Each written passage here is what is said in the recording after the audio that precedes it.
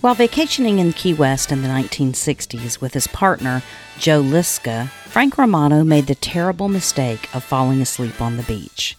It's a mistake many tourists to Key West make, not realizing how much closer Key West is to the equator than the mainland, and how much faster you get sunburned at this latitude.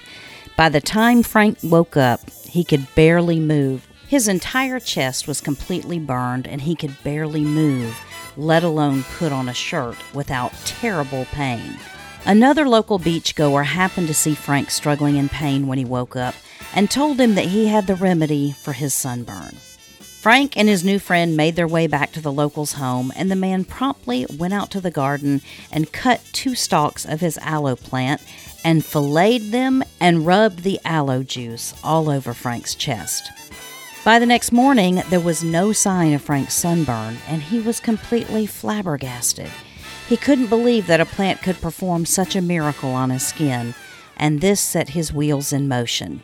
If this plant could do that to his damaged skin, what could it do for healthy skin?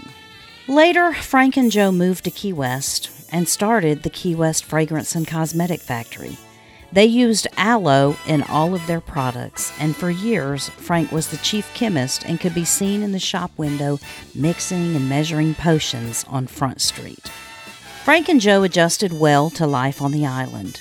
They grew their business and their circle of friends.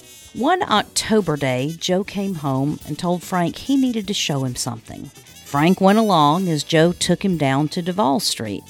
Standing on one end of Duval Street, Joe asked Frank what he saw. Well, Frank really wasn't sure what he was supposed to see.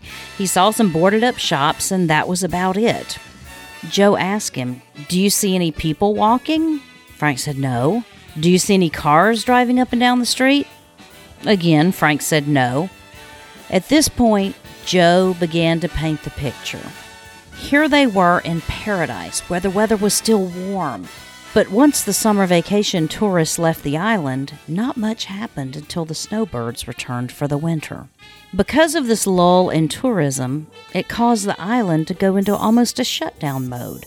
Many businesses closed up and moved their businesses to other parts of the country where they still had customers.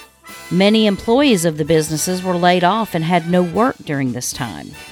Joe realized that they needed some sort of festival or event that could be put on to bring tourists to the island during this low season. They gathered their friends Bill Conkle and Tony Falcone, who owned Fast Buck Freddy's, and they put a plan into motion. The next October, the first Fantasy Fest was held, and they had a parade with 12 floats that had been beautifully decorated. Some 5,000 tourists came to the island that year for Fantasy Fest. The event has continued each year and grown into an international event with people flying in from all over to enjoy the adult-themed celebration.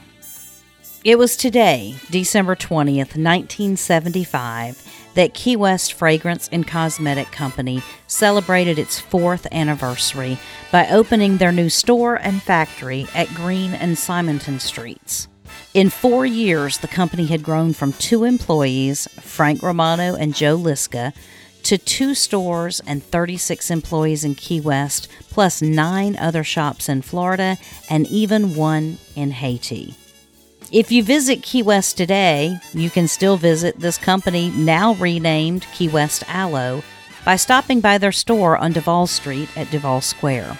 You can also visit them online. And that's what happened today in Key West history. Today in Key West history is brought to you by 43 Keys Media. To learn more about our beautiful Florida Keys, visit 43keys.com. You can also get this program as an Alexa briefing. Just tell Alexa to play Today in Key West History as your flash briefing.